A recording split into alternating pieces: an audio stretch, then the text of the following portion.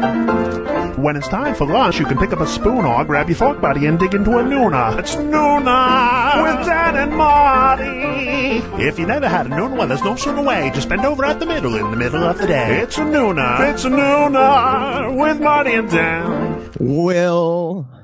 That last word was supposed to be Will. Good morning, everybody. Welcome to the Smodco Morning Show on the Smodco Internet Radio Network. I don't know why I said Smodco twice.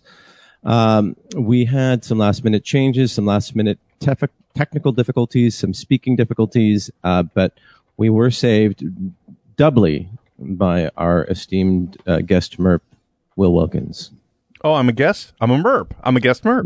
You're a guest MERP. You're a MERP. I'll take it. Yeah. I like being a MERP. Cassandra was sick. Mickey was sick. Kruger had a meeting. Grayson was going to join us, but he bailed at the last minute.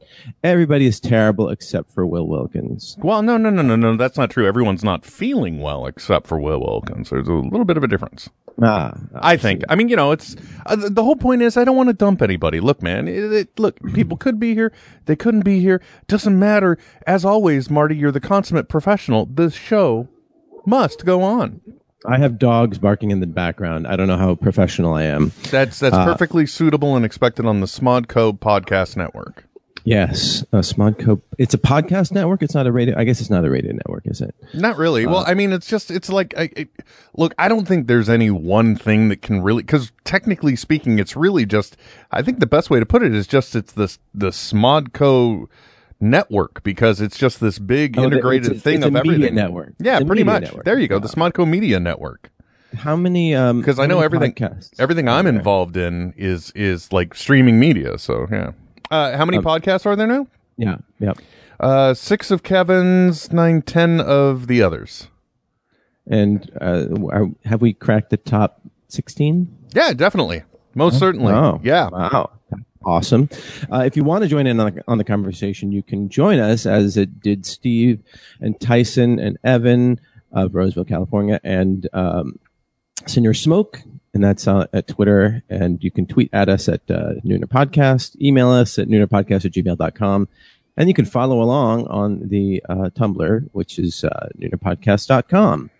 Thank you, Tyson and Darren, for maintaining that.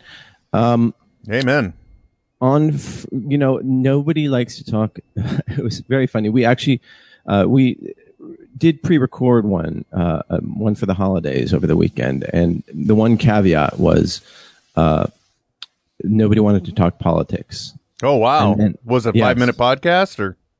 Seriously. Yeah. And then as soon as the mics went off, both Cassandra and Kruger just went off on politics for like the next hour, and I was like, okay, leave my house. We were done talking, and I should have just kept the mics rolling. But it was a lot of fun. You can look forward to that towards the year's end, and but it being year's end, the government, per the president's promise, gave us a great gift, Christmas gift. And late on Friday night, actually it was 2 a.m. on Saturday, the Senate passed their version of a tax bill. Ain't nothing never happened at night that was good after 10 p.m. Yes, unless it was in the bed. Oh, there you go. I never thought of that one. Shoot. Or driving down the highway with an 18-pack next to you. Amen. And no, that's a bad thing. Never mind. Well. Yes. So the promise was that there would be huge middle class tax cuts, and in fact, that's not what happened by every measure, except for the people who voted for it. Every economist out there has basically confirmed that this will result in anywhere from some hundreds of billions of dollars that middle class taxpayers will have to pay in 7 years. Basically they get an early, a very small break, but then all those cuts expire and then they end up paying more. Well, the richest and the rich and the corporate taxpayers will get a permanent tax cut. that will ultimately result in what they think is as much as $1.5 to $2 trillion deficit. Does that sound? Is that basically what you heard? Well, I heard a lot of big numbers that were eventually going to hit people in a very negative fashion, whether it would be immediately or in the long term. But yeah, you seem to hit on all the major points. In other words, it didn't deliver on any of the items that, for example, this is the Senate trying to pass their bill, supposedly pushing the president's agenda because, like even recently with the whole thing with Roy Moore, yesterday Trump endorsed him. And then because the Republican National Committee says that the president, they push the president's agenda, he backed them, so they're giving money to Roy Moore's campaign now. So in that theory, then, all of this is driven as the president's agenda. He went on the campaign trail. He promised that he would cut taxes to basically benefit. If we want to look at who it's supposed to be for the forgotten man and woman, right? It's supposed to be like middle Joe America is supposed to benefit from this. And unless you are in a very specific tax bracket, immediately you're not going to see any effects. The thing that amazes me about this whole thing, I think, is that with all of this negative press around it, I'm amazed at, I want to say, the way it seems like the Republicans are almost enabled in a way, but I don't know the right way to say it, because when it all boils down to it, the one thing that I think is blatantly clear in my analysis of this, and this is just my opinion, and that's that it's surprising to me that they are so blatant about the fact that this is essentially rich people lobbying to get to keep their money, and now the lawmakers of our country, who I'm assuming also would fit into the higher tax brackets, will also be benefiting from it as well. Most certainly, the President of the United States at this moment would benefit from these tax laws. Not according to him. According to him, his accountants are mad at him. Oh, they're so mad. Oh, they just want to strike him. I don't think there's any point or any benefit in any way for discussing any of the things said by the president in reference to like his, so I don't lend any credence there. Well, the other thing that they've mentioned is that, so the tax rate for corporations will go from 35 to 20%. But already they pay around 18% because of, what they call an effective tax rate, because of loopholes and various, accounting, gymnastics that get them to pay fewer taxes. So one thing they said is, okay, well, we're going to reduce the overall tax rate and then close those loopholes. But they've lowered the tax rate without closing the loopholes. And then there's also the estate tax, which means that those couples with over $22 million or single people with over $11 million, they're beneficiaries when they die don't have to pay taxes on that on the money beyond below that amount. So that means that affects 0.2% of the population or something like that. Well, but hold on, Marty. Let's remember something, okay? Unless, and correct me if I'm wrong here. So this is the way I kind of break down the two political parties, okay? It seems like the Democrats have a general approach, and that approach is that it's basically the good of the many outweighs the needs of the few. So if I am an extremely rich person, I should feel more emboldened to be sharing more of my money to help everyone. And then technically speaking, they want to benefit everybody, right? A rising tide lifts all ships. So if everyone pays their fair share, then everyone is also able to get helped out. The government's able to help support people. I don't know that I would call Medicare an entitlement or Social Security an entitlement, but So, we pay into these entitlements. We get from these entitlements. We get help from taxing the rich to help benefit the poor. Whereas the Republican side of it is everyone needs to work for what they have, And I'm sorry. How did Donald Trump work for that first $1 billion that he inherited? Neither here nor there. Oh, sorry. I'm sorry. That was stupid of me. It doesn't matter how you get the money, Marty. It's a matter of keeping it what you get it. And believe me, I can understand. It matters how if you got it through entitlements, through government welfare. Like, that's bad. That's bad that J.K. Rowling, was sitting in a coffee shop writing a novel while she was on the government dole, Well, I'm sure that wasn't all she was doing, right? She wasn't just on the dole. She was also, well, but then again, look at, hey, look at what she did with that opportunity. Yeah, exactly. She created $1 billion empire. Like, not to mention what here, and if you really want to look at it that way, then too, what other good things has she also done with that money? So there are ways to look at it any other way, and clearly it's just where you're aligned. The thing that terrifies me the most, I think, in this day and age, Marty, and then I'll let you get back to your point. I'm sorry. This is the problem when you have a podcast host on as a guest. They take over. You have good points. You can't let them do that. I think the part that upsets me the most, though, is the fact that we are, and we probably always have been in areas I'm not exposed to. Because let's face it, I'm a city boy. I'm very liberal because that's what happens. We're in the major population areas, so I accept that. Which most Americans are. I'm not rural, middle American, or whatever they call it. I'm not agricultural. I'm not manual laboring. I'm not doing any of those things. I'm not in middle America. But I think the thing that troubles me the most, it's a twofold.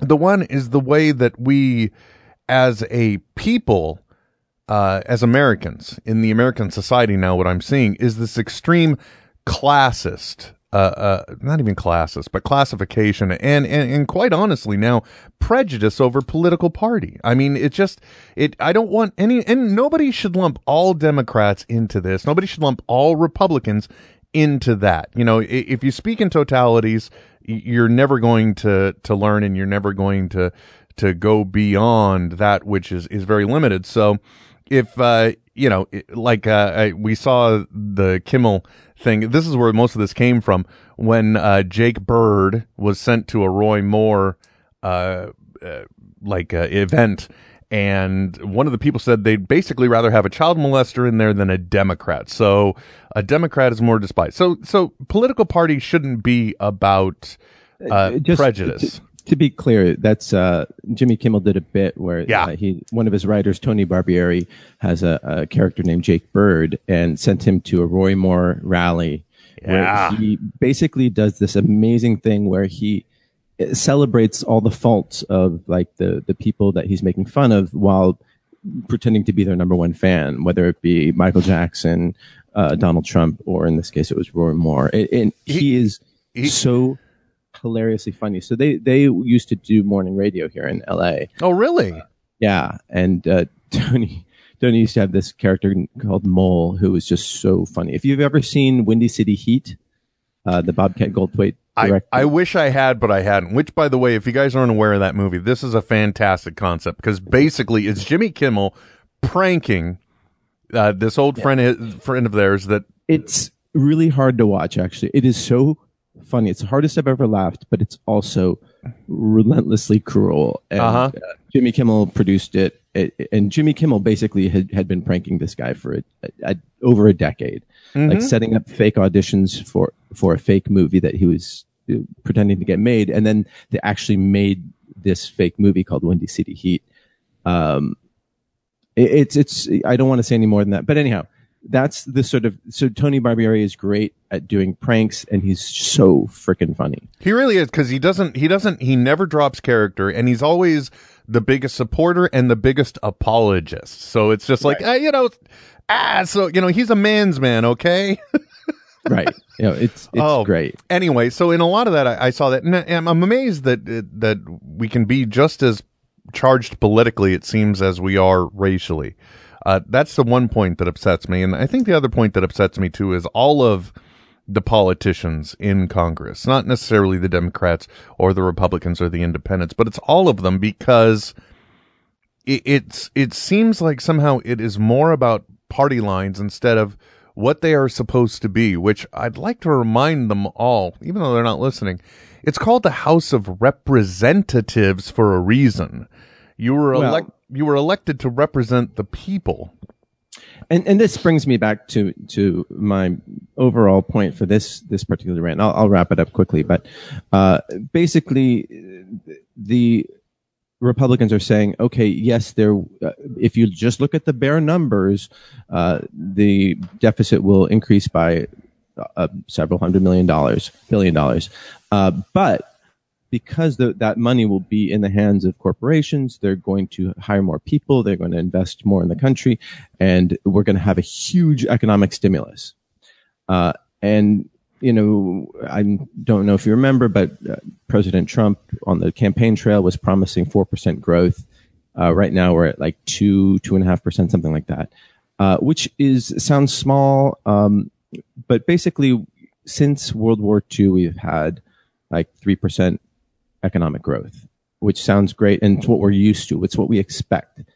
But that is anomalous. If you look throughout history, and we might have talked about this one before on the air, but for the centuries before that, we would have minuscule growth of maybe, you know, 0.1% here and there just throughout the world. But it was only until like basically the 20th century where productivity just shot up and GDP in the US just grew. And, you know, there are a lot of different reasons for that. But I would say one of the biggest reasons is there's automation. And then you've got also basically productivity increases when you have, or your economy grows when you have a lot of productivity and labor available. And efficiencies. And those efficiencies came through machines and through also fossil fuels. So being able to pull huge amounts of fossil fuels allows you to be incredibly productive. We have all this plastic shit, and we can drive everywhere, we can fly everywhere. What they don't incorporate into that is all the environmental costs of that, and what happens when that oil is gone, and there are so many costs that they haven't weighed that we're going to end up having to pay. And we're going to see productivity slow down. It's just unsustainable. And imagine everything growing 3% year after year. It's an unnatural way to measure the success of a society, in my opinion. But right now, the stock market, because of this tax bill, is just doing gangbusters, and it's been doing really well ever since the 2008 recession. Well, and that's a key point that you mentioned, that and this is the frustrating thing. I've really got to say that I think everyone needs to step back, and they need to look at leveling the playing field. Media, for example, the news media has to take a new strategy, because the one they're using, they can't deploy against the president right now. The president is saying the mainstream media is the enemy. The mainstream media isn't doing anything to help itself. They could keep, and let me explain why. They can keep the reporting completely the same way that they're doing it now, right? But what they need to do is they need to start hiding their bias a little more, because like for right now, they will choose if it's a representative of Trump, whether it's the FCC chairman, if it's Jeff Sessions, if it's Trump, if it's Sarah Huckabee Sanders. It doesn't matter who it is.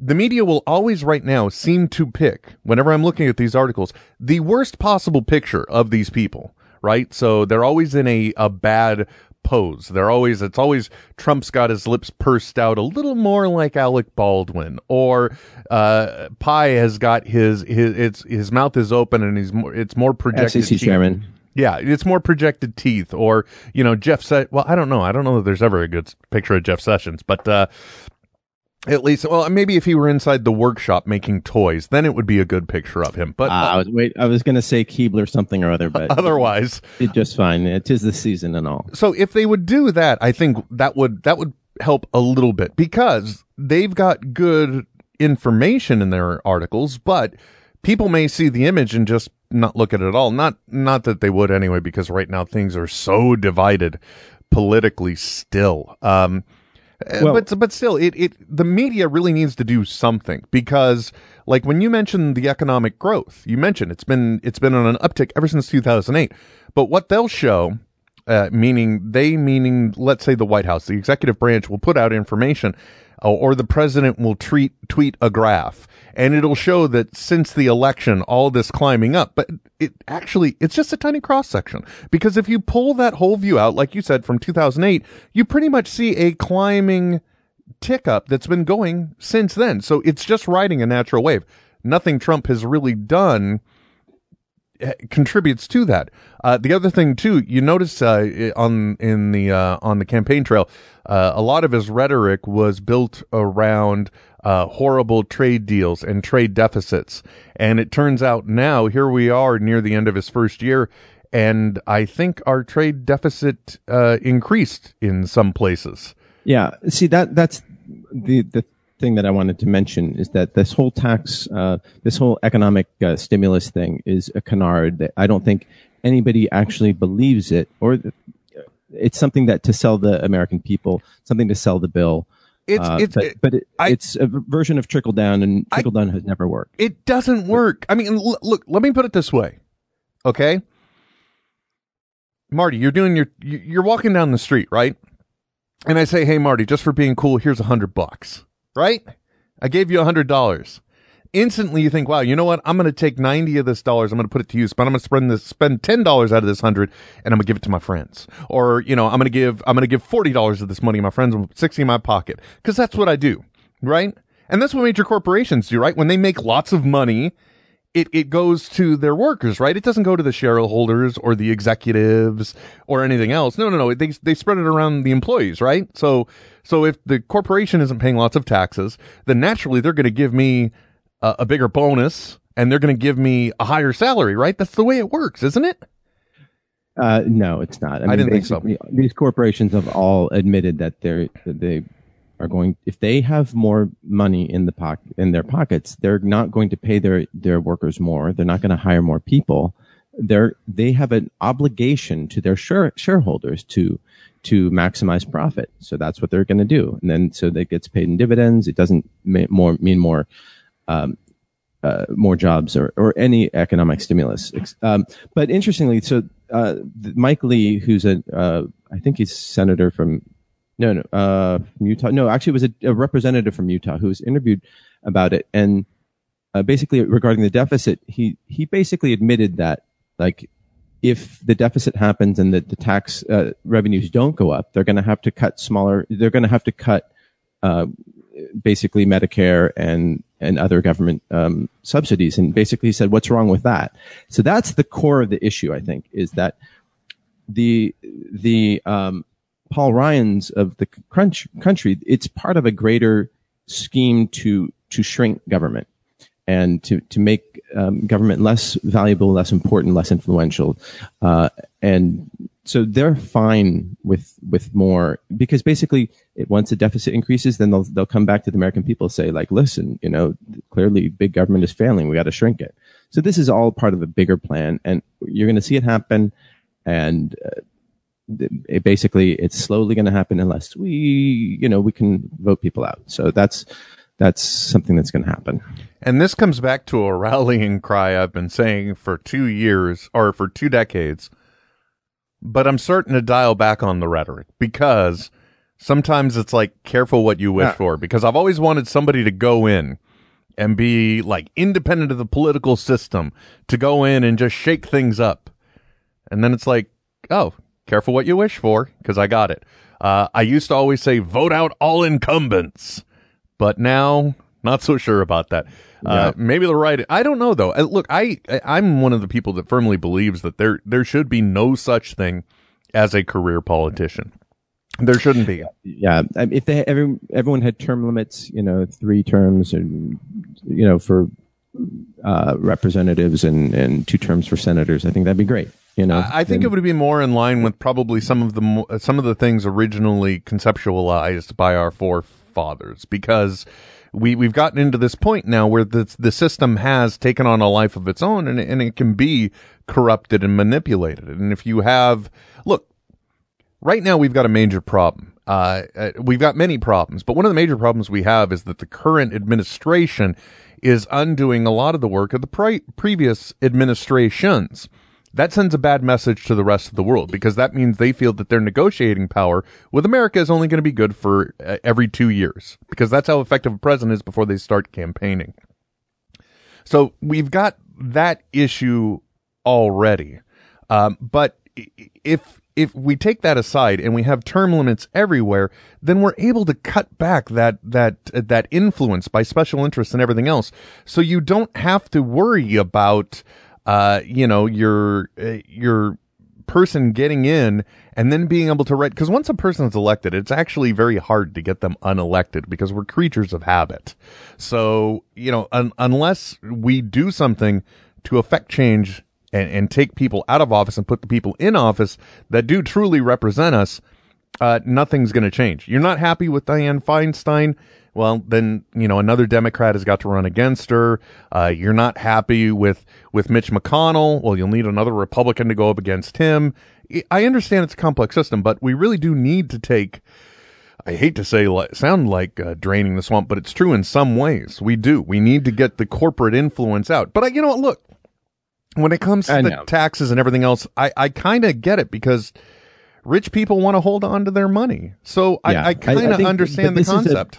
This is all part of this sort of Ayn Randian type of view of politics. Just starve government, shrink it, and this is the first step in it, and you're going to see entitlements shrink unless we do something about it. So, by the way, that is. Darren Husted on Twitter says, all senators are in the 1%. The median income of a senator in the 113th Congress is $1,389,000, puts you in the top 1%. Yeah, so 389,000, he's talking about in the U.S., that puts you in the top 1%, which is, I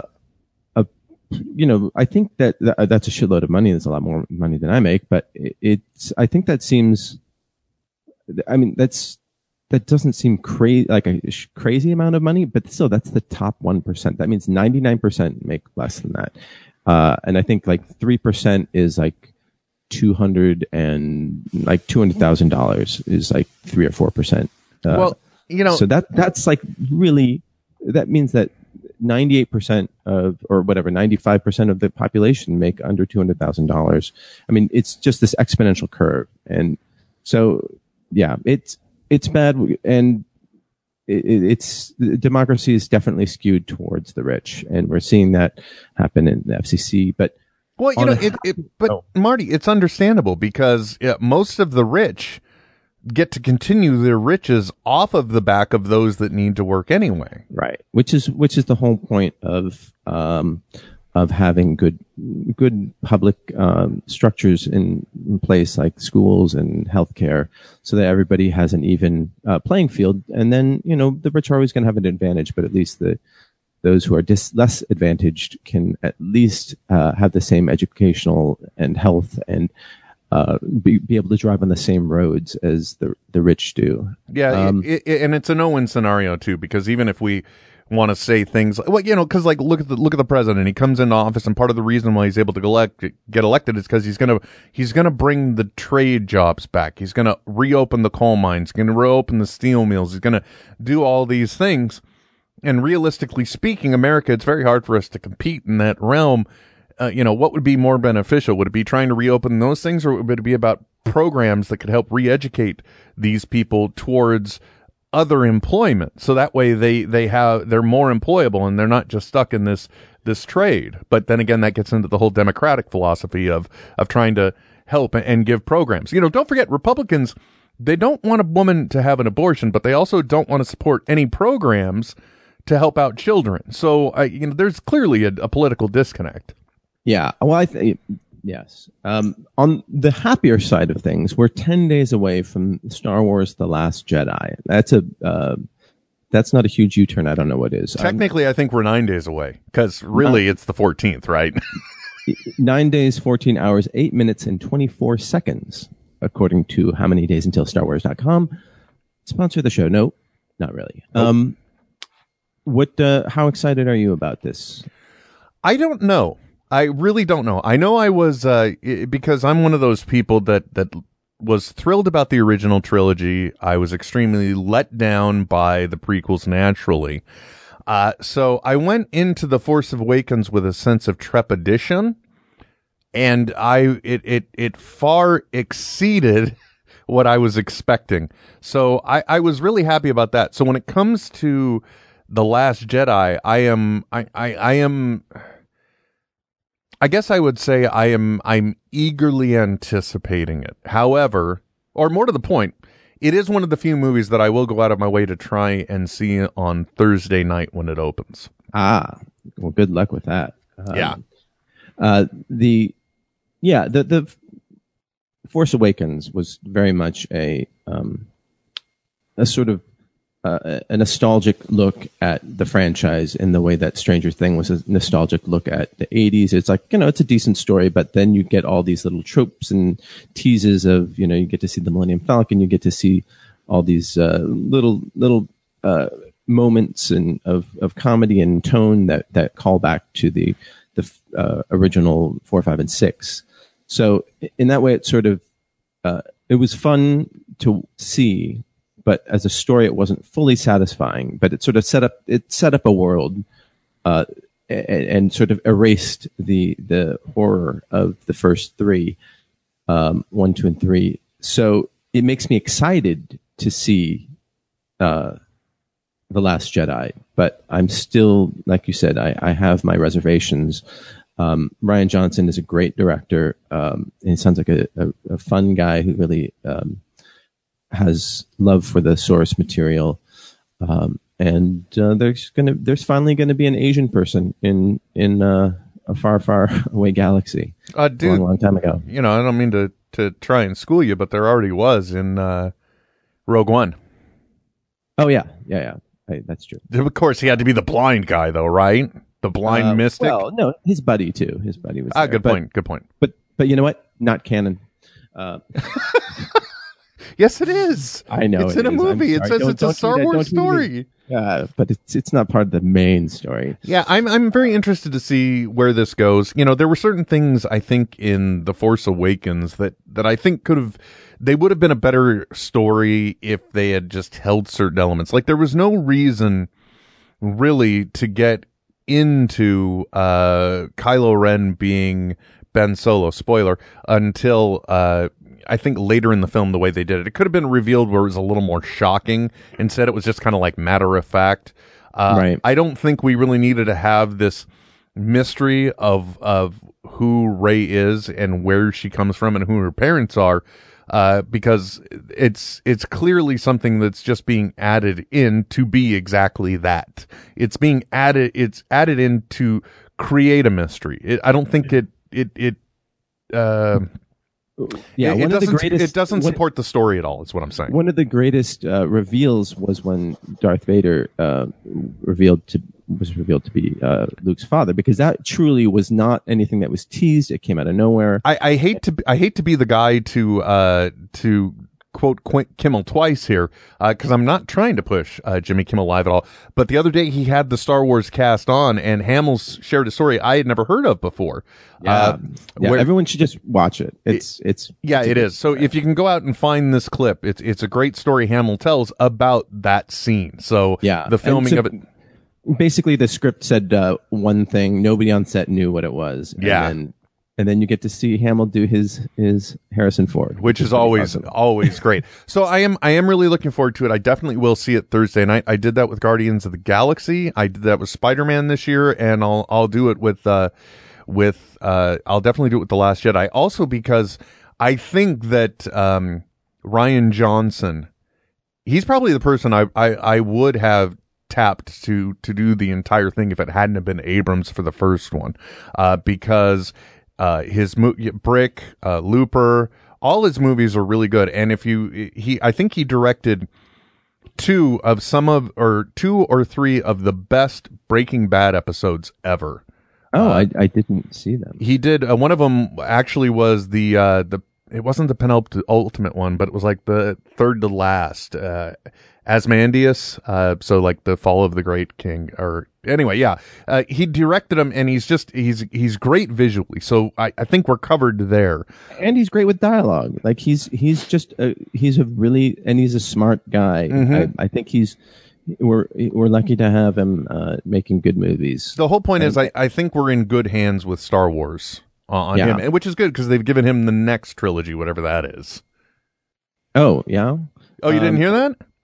This next Star Wars trilogy? Yeah. I guess I saw that. But yeah, whatever the next trilogy is going to be, it's going to be from the mind of Rian Johnson. But J.J. Abrams is working. He's going to be directing episode 9. Mm-hmm. And I guess he's prepping that. But he's also going to start a writer's room where Quentin Tarantino is pitching his the next Star Trek movie. I saw that on Twitter somewhere. Yeah, and it's apparently it's happening. So Tarantino has been on record as being a big Star Trek fan over Star Wars, but he's talked about basically what he would want to adapt or what sort of story he would want to do from the TV series. But what do you think of that? Do you think it's just going to be like these long dialogue scenes of tension and tension and tension, and then just like Hitler gets blown up or something like that? I gotta be honest, man. I haven't watched a Tarantino. I haven't seen a Tarantino movie in a long time. Yeah, I didn't see Jackie Brown. I didn't see Inglourious Bastards. Oh, so you're not a fan? I didn't see Django Unchained.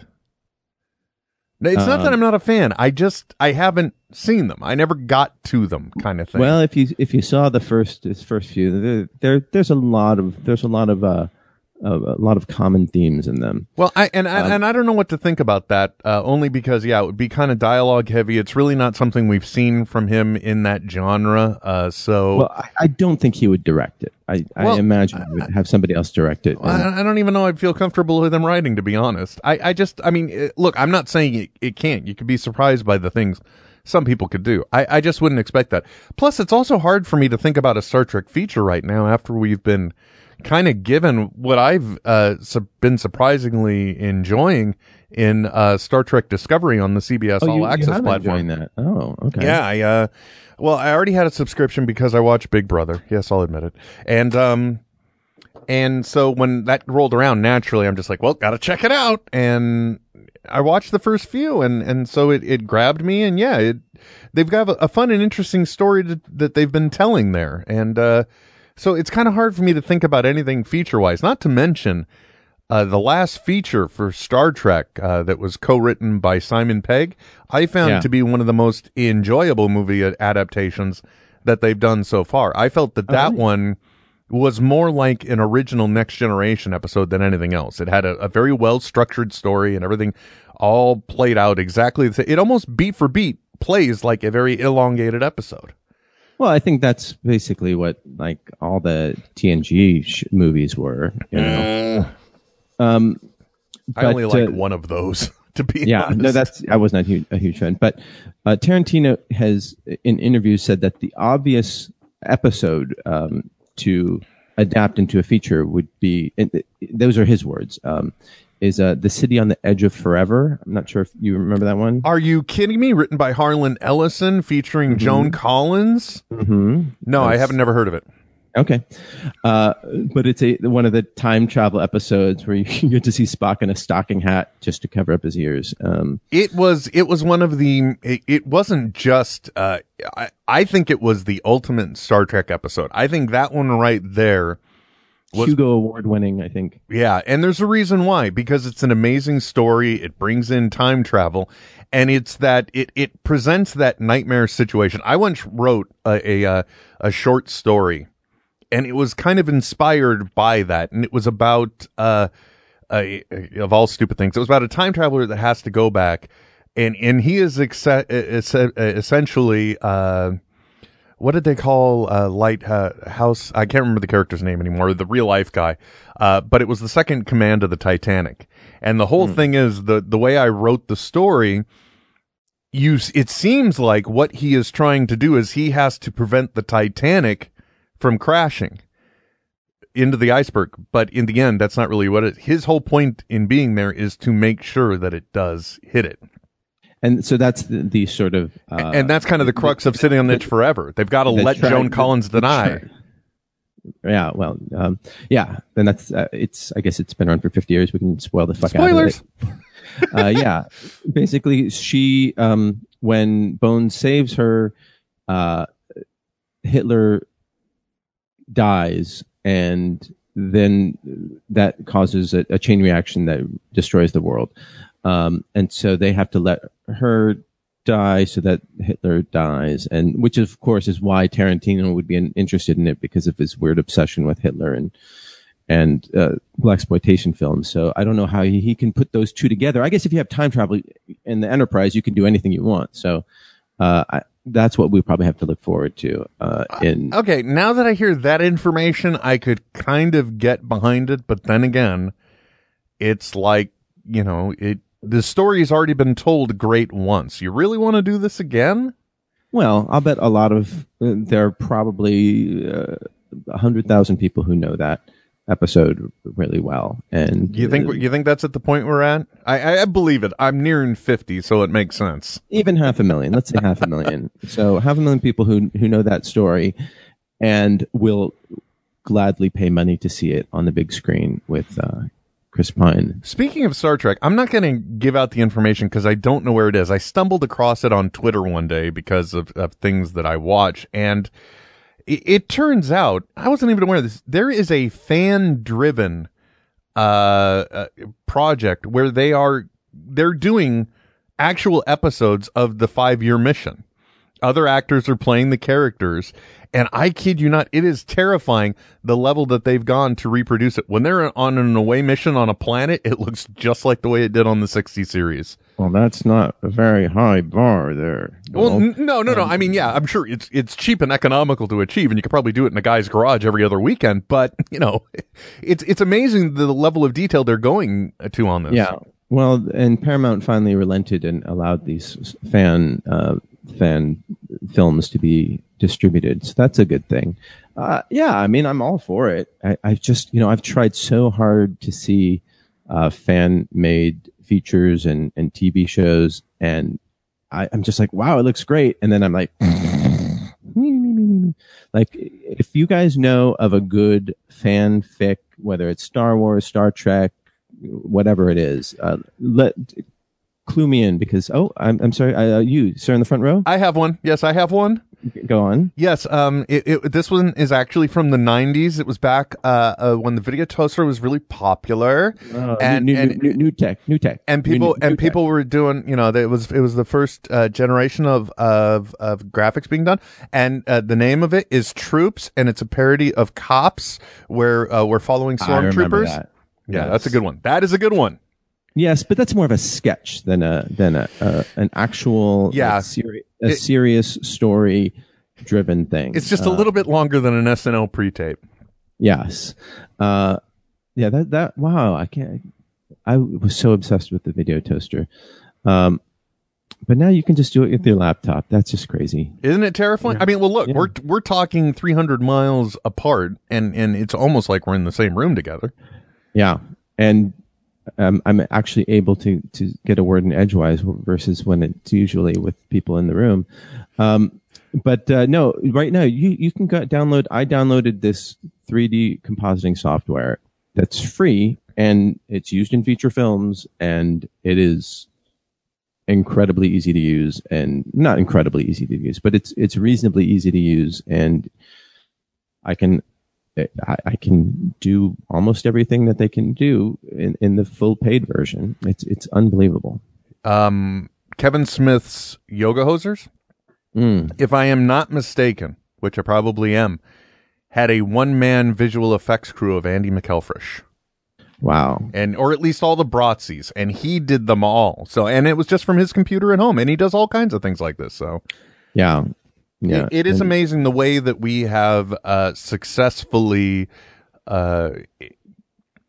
quadrupled the way we have continuously the processing power that's enabled these type of things to happen. But yeah, there isn't. I mean, look how easy people are rotoscoping lightsaber battles now and everything else. Technology. Look, folks, I hate to sound like Kevin Smith because I already get called as Toady online. No, that's okay. I'm fine with that. But seriously, this is now the age where anyone, like broadcast wise, can virtually do anything. It's the reason why YouTube is so popular. And if you don't know how to do it, just go online and somebody will happily show you how to do it for free. There was a 6th season of Community that was aired on Yahoo. And in it, there is one moment where they are, for whatever reason, doing a movie. And the main character played by Joel McHale, Jeff Winger, at one point does what I have done several different times, where he wants to essentially edit the movie so he doesn't look like a buffoon. So he pulls up a YouTube video, and it's a little kid giving an instruction, and he just yells saying, "Enough, just tell me how I edit." And I've been there so many times. Yeah, it is. You do have to wade through to find the good quality instructional videos out there, but they're there. It's unbelievable how much good content is out there, and shit. I cannot, Marty, I'm not kidding. My very existence, my very ability to sustain my family and remain alive has been because I realized, one, don't be afraid to do anything, and two, the internet has all the information you need. It's true, except how to find love. No, it's got that too. Match.com. Yeah, I guess so. Grindr. That's not love. I keep wanting to say 23andMe, but they're the genetics company. Oh, yeah. Have you done that, by the way? Have you done one of those home genetics tests? Nope. Not interested. Don't want to have your DNA. I'm amazed, Marty. If you think about it, like if you want to do tinfoil hat black helicopter talk ever, you want to think about it. It is amazing the way there are all of these companies and services where we are freely giving away our information. That's an opt-in. So basically, part of 23andMe, when they do your genetic analysis, you can say, okay, you can put my genes anonymously into your pool so that you can study them and study the population. Well, let me ask you this question, Marty.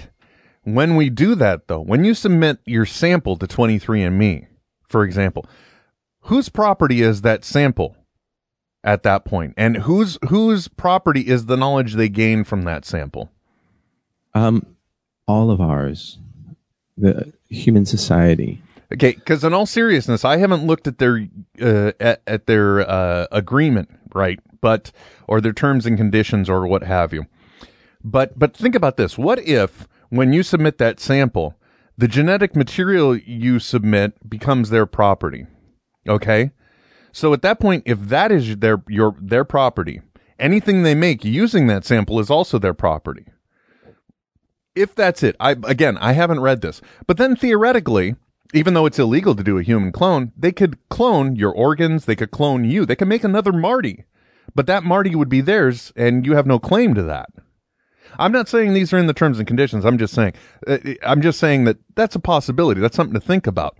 And then think about also how freely we are giving away our information. You'll connect this account to that account to that account because you don't care. And you're carrying cookies all the way across.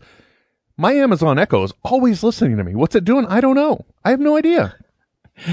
Just give me my whole point is, it is just terrifying how many freedoms we're willing to give away for convenience. Sure. I'm willing to bet a super hack could probably put together, realistically, probably very accurate profiles on each one of us based on the digital information they're able to gather from us. Oh, yeah.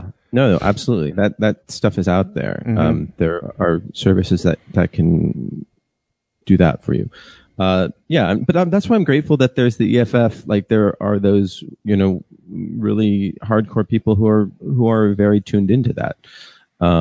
And looking out for our digital rights. But for the record, 23andMe, they do sell the data they have, but they sell it as it's all anonymized. So I don't think that they hold on to your data as your individual data, but they just include it into the whole a package that then they use as a product that they go on and sell. See, it sounds very attractive to me only because my mother was, how do I, well, let me put it this way. It was a different time, and on her birth certificate, it's just stamped bastard. I'm not kidding. So there are some unanswered questions in my family profile, obviously. So from that respect, I'd be interested to see what it says. But then again, correct me if I'm wrong. These services, it's as scientifically accurate as it can be. But like, in other words, they may say that I've got something, but it's only because it has a high population in one area, but it's not necessarily going to come back and say I'm Mongolian. You know what I mean? Well, it's not going to come back and say I'm Irish. So yeah, it'll be interesting to see what it's. If I do it, Marty, I'll come back on and I'll tell you the results because I'm very interested to learn, because supposedly I'm English, Irish, Polish, and German. Yeah, I mean, I think that there might be some health issues that I might want to be interested in, but nothing that I'm that concerned with. You're talking about like the early screening possibilities. Yeah, okay. But I'm a healthy person. I'm in terms of my ethnicity, I think it's pretty clear. And if there's anything else in there, like, all right, cool. Yeah, you clearly look San Franciscan to me. Yeah, I am through and through. See? Have you seen the movie Wag the Dog, the Barry Levinson film that David Mamet wrote back in... Yes, and I think about it every day. But yes, I have. Yeah. So last night they had a screening in New York to celebrate its 20th anniversary. And it's more, basically it's about how to it's about media manipulation and power and government and sort of soap opera stuff. Sort of a black comedy, right? Mm-hmm. Definitely, yeah. Yeah. So they had a Q&A before the screening, and this is at the 92nd Street Y in New York. I think it was, or Tribeca. I don't know fucking New York. But they had, John Oliver was leading this discussion, and in it, he basically, Dustin Hoffman was there, Barry Levinson, Jane Rosenthal, the producer, and De Niro. They were all on stage.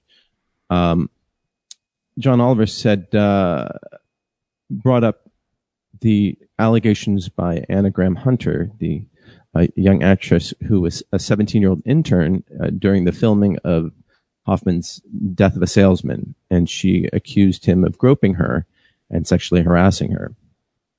And there's some sexual dynamics in the movie. So John Oliver said, like, there's something that we're going to have to talk about because it's hanging in the air. And then basically read the accusation, and then Dustin Hoffman got incredibly defensive. Obviously, he's like, it's hanging in the air. From a few things you've read, you've made an incredible assumption about me. You've made the case better than anyone else can. I'm guilty. And then it just got really tense. And he's like, I don't know who this woman is. I've never met her. If I met her, it was in concert with other people. There's a photo of her of them together with his arm around her. It's a set photo, whatever. But clearly they were friendly. And it got very tense, and like to the point where they moved on, and then Hoffman brought it up again. And like, so do you think that's an appropriate thing to bring up? Like, so one of the things that John Oliver said is he read Hoffman's statement to the woman that he didn't recall meeting her. He said that any comments he made were part of the family dynamic of the set, and that it's not reflective of who I am. And then John Oliver said, that kind of response pisses me off. It is reflective of who you were. If you've given no evidence to show it didn't happen, there was a period of time for a while you were a creeper around women. And he says it feels like a cop out to say it wasn't me. Do you understand how this feels like a dismissal? And so it put him on the spot, and some people in the crowd were upset at John Oliver for bringing it up, and they were yelling, move on, move on. And then other people were very supportive of John Oliver. Do you have an opinion about that? I think the best way to say it is that I don't necessarily view the venue as appropriate. However, if it, like, for example, if this was John Oliver's one shot to go at Hoffman face to face, and he wanted to do that, I could see why he did. Right. But I don't think we can ever get into dialogue about where it is and isn't appropriate to talk about these things, because then you're actually conditionalizing when it's okay to talk about, which I don't think should be the case. I think if the allegations are true, and some of the things were that he grabbed her on the butt. And at one point he said to her, "I want a hard-boiled egg and soft-boiled clitoris." And then in front of a bunch of people, and apparently everyone burst out laughing. And then this girl went off and was really upset by it. So that's those are the allegations. Well, I think that, okay, well, it's, again, I don't, if I say anything, if I were to, I mean, it's rough because it's a bunch of people. It wasn't the audience for it, for sure. I mean, nobody there, unless there was an entire audience of people that specifically showed up because they knew John Oliver was going to do this. Well, he hinted that he had told the organizers what he was going to talk about when Dustin Hoffman was like, "Why you ambushed me like this?" And that's a moment where they could have decided, you know what, we'll have someone else host this. So the organizers could have done that. I don't think there's any right or wrong time to talk about these things. Again, it wasn't a place where people were looking for that, but at the same time, you know, this is it's a really weird and interesting time that we're in, because you know, people are saying, well, why are all these allegations happening? But you know, it's more to the point that I think we're really just at this crossroads where society's just not willing to shut up about it anymore. Well, one of more to the point, pardon me, and I'm sorry to cut you off again, Marty, on your show. What I mean is, I just want to make sure my point is clear here. I'm sorry. What I mean is that people aren't willing to allow this bad behavior to continue. That's what I mean. I don't mean people aren't willing to shut up about it. I mean, they're not willing to suppress and put up with this crap anymore. Sure. No, I think that's a better way of putting it. But Oliver said, I can't leave certain things unaddressed. And he said this to Hoffman when Hoffman was criticizing him. He said, the easy way is to not bring anything up. Unfortunately, that leaves me at home later at night hating myself. Why the fuck didn't I say something? No one stands up to powerful men. And, you know, Hoffman was more defensive. And he's like, how am I powerful? And then he said, have you seen Tootsie? Which is kind of weak. And here's my feeling is that, like, I don't deny any of these things happen. He did not drug this girl. He did not rape this girl. He did not proposition this girl. He harassed her. But as a performer, and this is not an excuse, and he also said it was a different time. That's not an excuse. But as a performer who's always looking to please a crowd, he saw an opportunity to. He got affirmation from the crowd when everybody laughed when he humiliated this girl and made her uncomfortable. I think that happened, and I think that he should just own up to it and just say, like, listen, like, I was younger, I was a shitty person or a shittier person, I was a creepier person, and I'm not that person anymore. I've learned through this, and because that, I think, is I don't know if there's I think for something like what he did, it's like I've been I'm trying to think of, no, I mean, I haven't ever harassed anybody before. No, I mean, that's an easy one to think, but I'm just thinking of, like, you know, I've been with girls, you flirt around, like women I've dated and whatever, but never, but like, if you step over the line, you're like, oh, I'm sorry, I was over the line. Then you move on. But you know, I don't really think anyone can hide behind it was a different time as a comment, because at least since the 80s, right on, so 80s, 90s, aughts, now this decade, I've known what's right and what's wrong. I know you can't walk up to a woman and say, hey,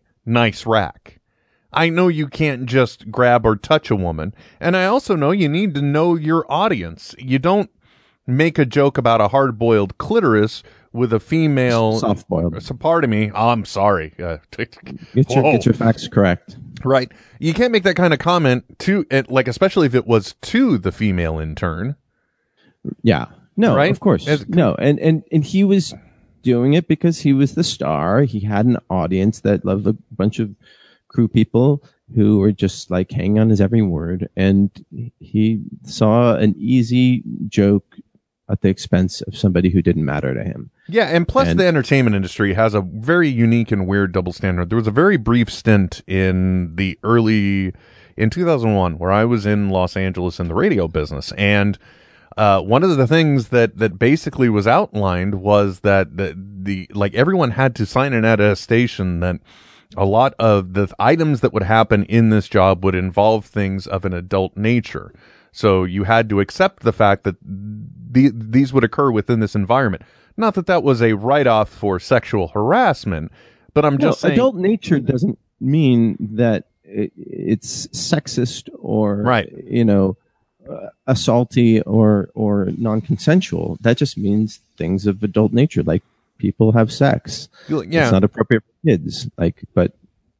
That's not an excuse. And I think we're just at a tipping point where I think the world is learning that, not even learning, but it's finally willing to acknowledge it. And Marty, you can counter this point if you wish. But I think what it comes down to is I think that in some ways men are genetically coded to be sexual predators in a way. We're genetically encoded to inseminate, which means we have certain impulses. However, I think that it also falls upon the raising of the man-child and men to understand what is and is not acceptable, and that you have to have discipline. So once people are, I guess, ascending to these higher levels, you have less people saying no to you, and that discipline falls to the wayside. With great sexual power comes great sexual responsibility. Exactly. You know what I mean? I think a lot of that, you say genetics, you can also say it might be hormonal, like testosterone. Like I remember there was This American Life that I've mentioned before. They interviewed this trans man, and when he was explaining the first time that he started getting testosterone treatments, he was on the subway just having these like aggressively sexual thoughts to strangers that he never had when he didn't have that testosterone like boost. So I think that might be part of the issue. But either way, like you said, that's like, we are evolved beings. We have reason, and we have agency. So we have to basically act like and respect everybody else. And so it shouldn't be difficult. But so I know Netflix has had a couple issues with that. Robin Wright is now taking over. They're starting filming next year for the last season of House of Cards with her as the lead role, which is great. I've been a fan of hers ever since she was on Santa Barbara. Dude, me too. Yeah, she was 19. I was like, wow, she's hot. Oh wow! No, I didn't approach it from. I just thought when she was in Princess Bride, I saw her first in Passions. Don't ask why. No, not Passions. Santa Barbara. Santa Barbara. Yeah. I think it was because at the time. Wow, that was ages ago too, wasn't it? Because I was. Well, you too. Then you probably still would have been around high school age, right? I was in high school. I came home at 2, and let's see, Days was at 2, and then Santa Barbara was at 3, I think, or the other way around. I forget what it was, but I watched it just because a girl I like watched it. So yeah, see, I had friends that watched Days of Our Lives, and then Santa Barbara came on. It's like a new soap opera premiering, and I'm like, why not? Let's just see what this nonsense is about. Yeah. I remember when I first came to LA, I ran into one of the actors in there, and like that was years after she was in Santa Barbara, and I just like froze up because we were just chatting at the park, and I was like, oh my god, it's like forget it, I forget the character's name, but it was cool. So anyhow, I'm good for Robin Wright for taking over, and I'm glad for the whole crew that they get further employment and the writers. That's good, and also for the fans so they get some closure for their story. And I'm glad that Netflix had the wherewithal to fire Kevin Spacey. But this weekend there was a soccer game here in LA, girls soccer team, and one of the coaches is an executive at Netflix, and a mother from the opposing team came up to him and said, "Do you work at Netflix?" And he said, "Yeah." And she said, "Well, why hasn't anybody done anything at Netflix about Danny Masterson and the with regard to the 4 women who accused him of raping them?" And he said, "Well, no one believes them." And the woman said, "Well, I'm one of those women." And then she went to the press. Like, he tried to apologize or smooth things over later in the day, but anyhow, it was a clusterfuck of it was such a. This guy is not even in that department. This guy's an executive in the kids TV department, and then his wife sent this like angry email to the husband. Saying like, "How dare your wife come up and ruin, like, attack my innocent husband." But the guy fucked up. The guy said something that he knew nothing about. And in this sort of knee-jerk response of like, "I don't want to talk about this. This is not the place for this." He said, "They don't believe him," and like dismissed her. Like, and it resulted in a brouhaha. She went to the press and all this shit went down. From her point of view, the mother's point of view, or the accuser's point of view, she went in like really wanting to know why nothing was going on. Like, her intentions, I think, were genuine. She wanted to know why Netflix didn't do anything about it. So Danny Masterson is on some shitty show on Netflix that I've never seen. That's called The Ranch. The Ranch with Ashton Kutcher. But Netflix finally responded, and they fired Danny Masterson yesterday or this morning, and he finished shooting yesterday, and he will not be in any more episodes. He has maintained his innocence. One of the issues, and this happened in the early 2000s, that Danny Masterson was accused of drugging and raping 4 women. I don't know if he drugged all of them, but they were all Scientologists, and Scientologists, the rules, they forbid you from accusing other Scientologists of a crime. So those women didn't come forward until recently.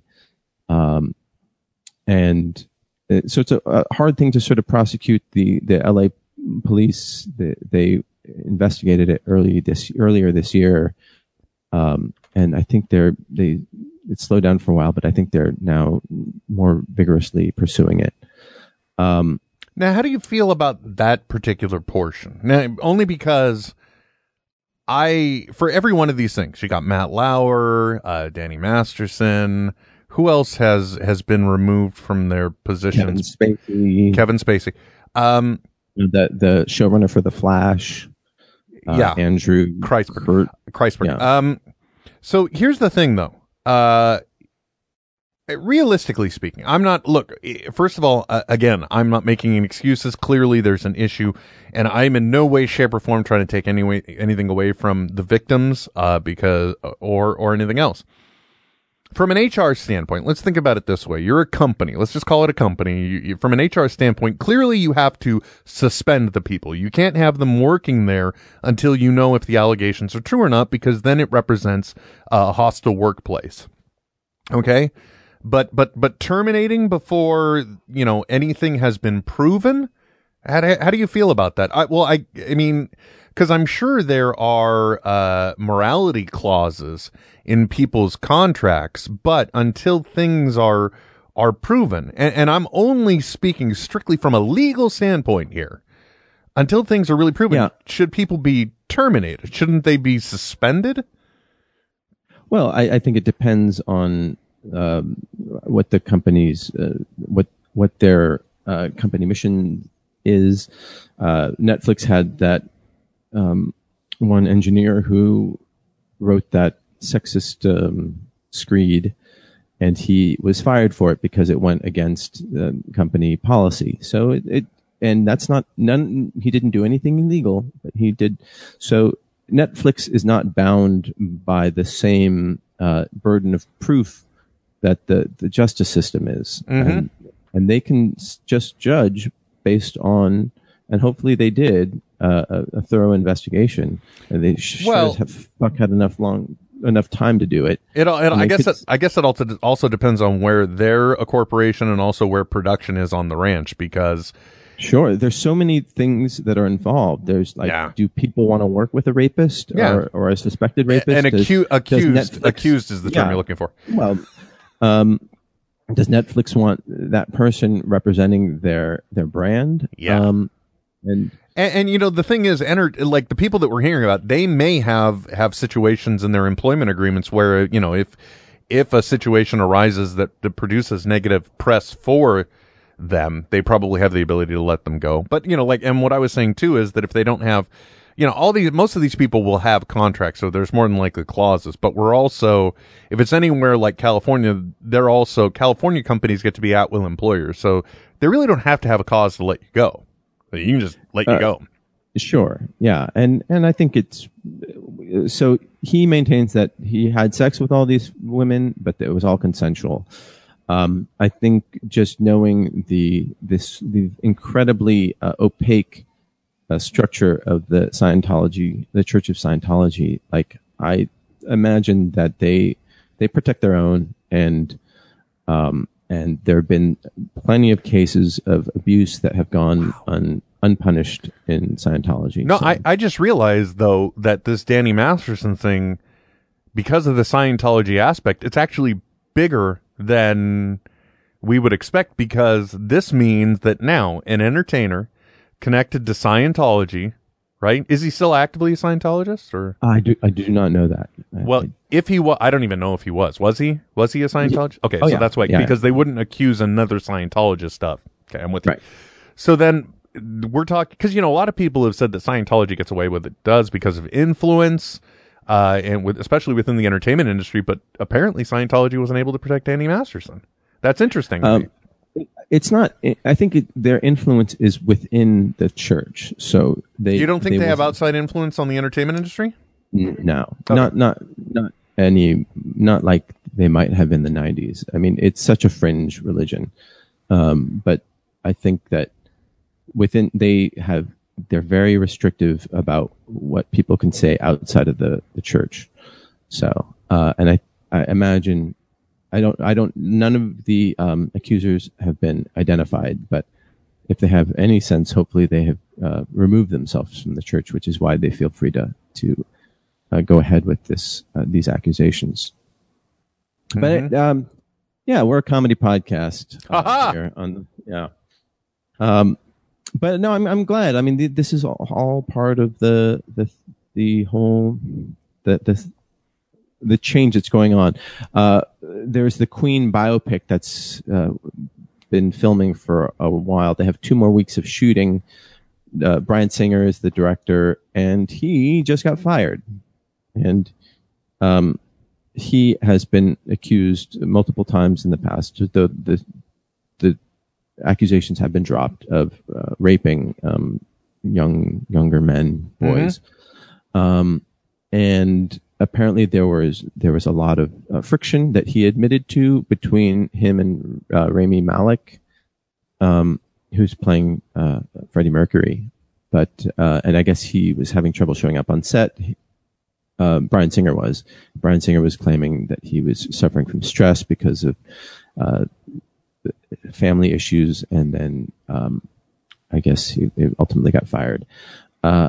I'm curious if he's going to be next on the chopping block of these this sort of sexual warlock hunt. Are you saying that it's I don't even want to say you're saying, but are you speculating that part of the reason why he was dropped from the Freddie Mercury biopic is because of those accusations and they sense problems in the air? I wouldn't be surprised if that were the reason, like if that was a contributing factor.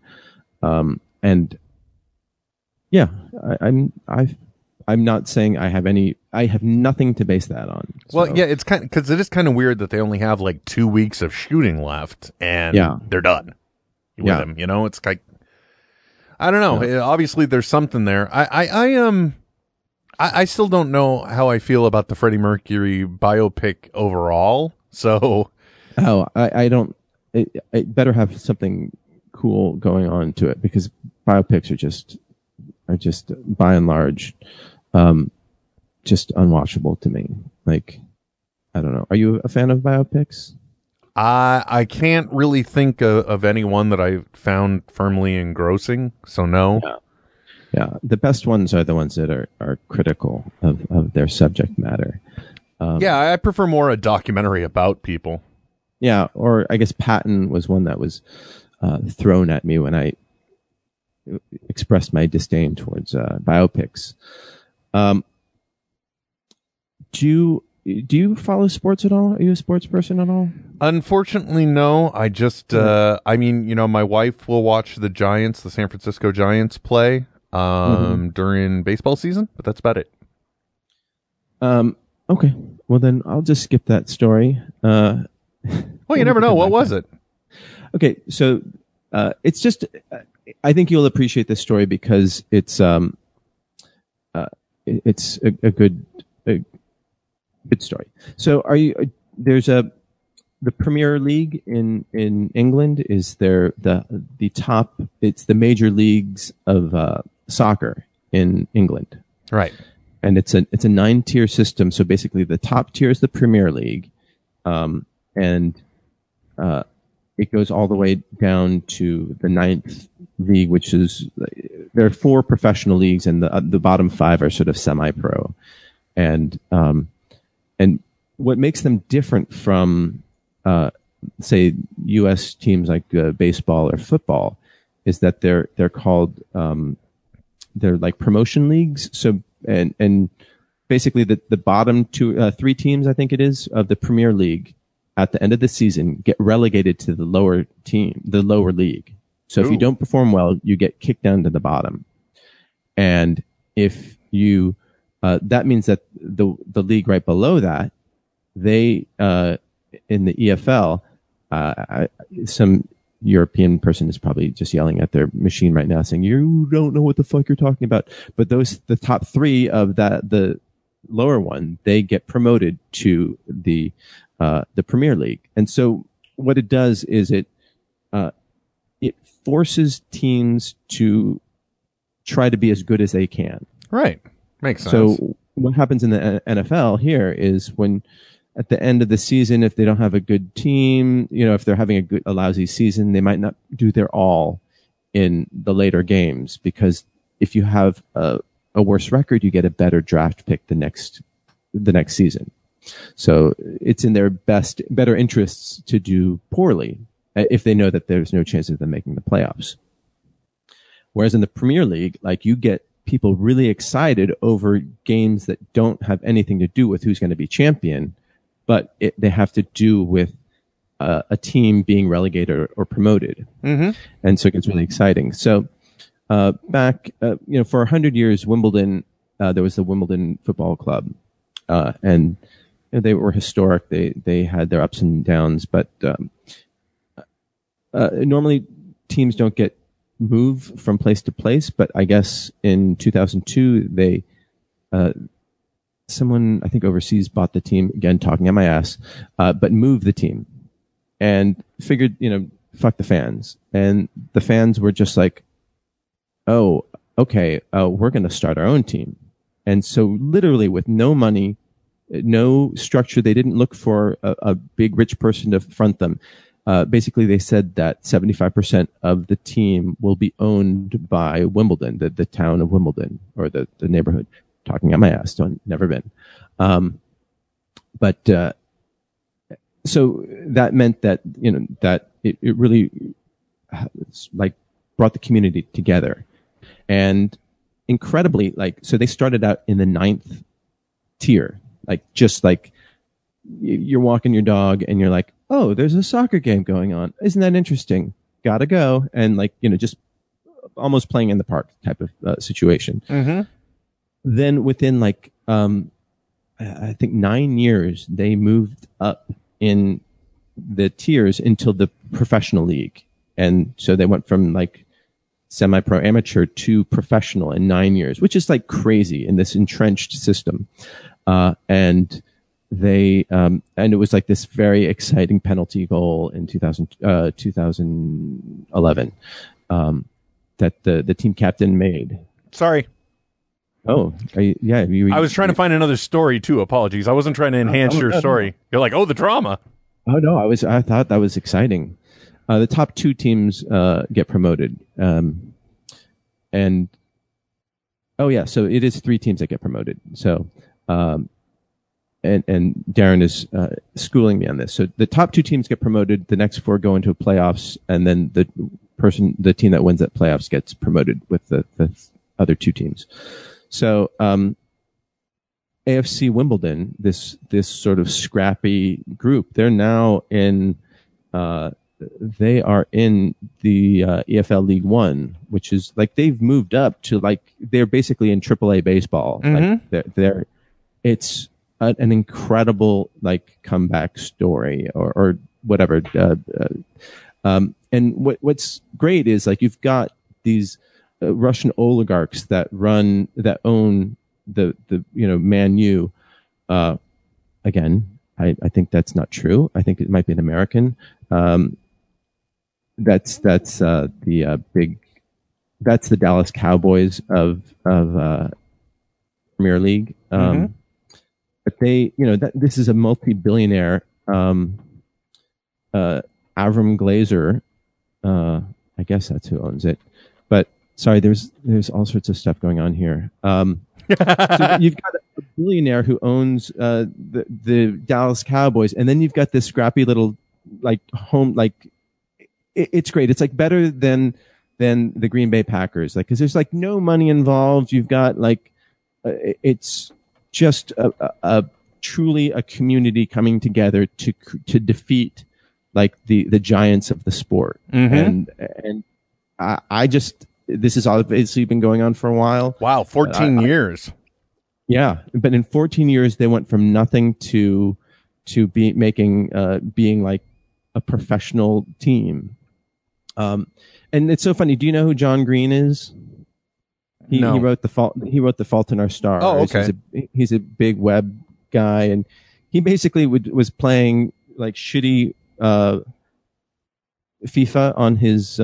on his whatever his PlayStation and live streaming it, and he basically took the money from his live stream and used it to promote to be a sponsor for AFC. Oh, wow. Yeah, AFC Wimbledon. So they all have a patch on their ass that is of don't forget to be awesome, the DFTBA, on their ass and while they're playing the game, and it's just it's a heartwarming story. And then when you just see how much it means to the fans and the players, it's cool that it's possible for grassroots to take hold and grow and flourish. So yeah, it would be a nice story. It's a great parable about the power of what happens when people come together in a common goal and believe in something and work to strive for something. It seems like it's a story that's a complete antithesis about what America is going through right now. Yeah. So it is nice to hear these positive affirmations. Yeah. Like it's. I like hearing about stuff like that. It's like I like hearing about the teams where everyone comes together and they push ahead, or like the Jamaican bobsled team, or that kind of thing. Right, but that is even different because they sucked. Yeah. Not like they strove to do something and they were great at it. No. Yeah, they just wanted a free trip to someplace that wasn't so fucking hot. Yeah. And so it's great when these kind of stories happen, and I thank you for sharing it, because now I'll read up on it and hopefully get motivated. Oh, because actually, there's a Vice video that was done last year. There you go. Look on YouTube. It's a truly a heartwarming story. Yeah, it's very nice, especially in times like this where, we have to wonder, can we come together as a community and be great? Like with the situation going on in Alabama with Roy Moore and Doug Jones, and you wonder, like, even with all of the other things that are going on in the campaign, you just wonder, can we realistically expect a Democratic senator to come out of modern day Alabama? Is that possible, or is it just too red to convert kind of thing? Right. So, it's possible, but I'm less, I don't know where you're at, but I'm less about, getting to flip this or flip that. I'm really here in America, I'm really more aligned with, I'd really like to see some true bipartisan cooperativeness going on again. Something that I shouldn't even say again, because I think, like, there's this wonderful infographic that my co-host Trent Hunsaker shared with me, where it basically shows the cooperation between the House of Representatives from basically the 50s on till now, like for each particular Congress or Senate. And on the infographic, so you've got red dots for the Republicans, blue for the Democrats, and what you see is a lot of commingles in the way they vote. So this was based on voting, right? And what you see is that over time it has become as polarized as it has. But we used to be at a point back in the 50s where, there were Democrats, there were Republicans, but they still were in a bipartisan effort to try and get what they wanted. Instead, now, sure, it's even just in about the 70s and 80s. I mean, now it's just about what team has control and putting down the other team, basically. Right. Yeah. And that's not what it should be. But anyway, so it's just it's nice to hear positive stories, because we don't hear a lot of good ones. But there's actually, so few of them. Speaking of positive stories, Simon Fisher 7 on Twitter just shared this one with me, and I think it has interesting ramifications in if I understand it correctly. So, 21st Century Fox, the corporation behind, like, everything, I guess, 20th Century Fox. I don't know what properties they own, but if 21st Century also owns the movie business, this is an interesting thing, because apparently there are major talks, serious talks now, for Disney buying certain 21st Century Fox assets. If one of those assets is either the film business or the things that Fox has licensed to from the Marvel MCU, I think it'd probably be that. If that's the case, then that means we could finally see, nerds, listen up, we could finally, geeks, I'm talking to you, I'm one of you, we could finally see the Fantastic Four and the X-Men in the Marvel MCU again.